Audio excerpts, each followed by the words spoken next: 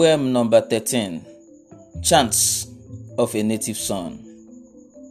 Rise, rise, my beautiful princess, for I am waiting eagerly for you at the sand dune beside the Siam flowing river. As you hear the echoes of my desirous harmony, raise your head from the warm flowers on your pepe. Pick up the royal soap in the basket, a soap made from ashes and honey, which softens my sorrow.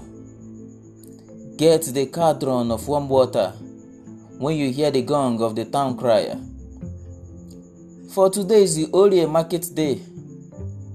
Go to the back of the bamboo tree where only the squirrel will see the holy paintings on your breast. Brush your heels with the white stone which our king got from the great blacksmith. Soak your fibrous sponge with udala leaves, for its sense I cherish. Put the jigida around your waist. Put the beads on your cuffs and on your coot neck.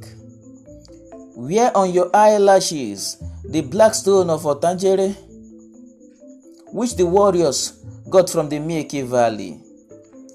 Perm your ebony hair with a pine of porcupine, for your beloved is a great hunter.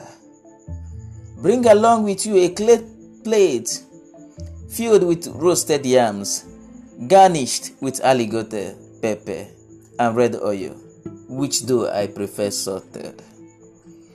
As you walk to the tune of my brave music, as you cross this dusty path on your bare feet, do not be afraid, for the mellow melodies of the waving grasses will accompany you. We are not struck deep by desolation, for the Houghton owls will play for us the drums, the whistling finch will play for us the shaka, the croaking frog will play for us the ekwe.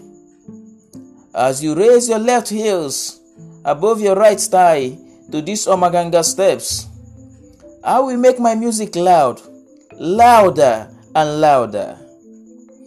For my arms are wide open to receive you.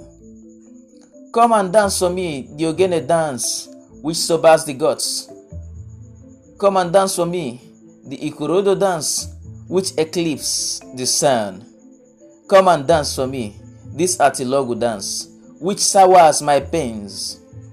For I wish to be the brave in whose front you shall kneel to give a cup of palm wine.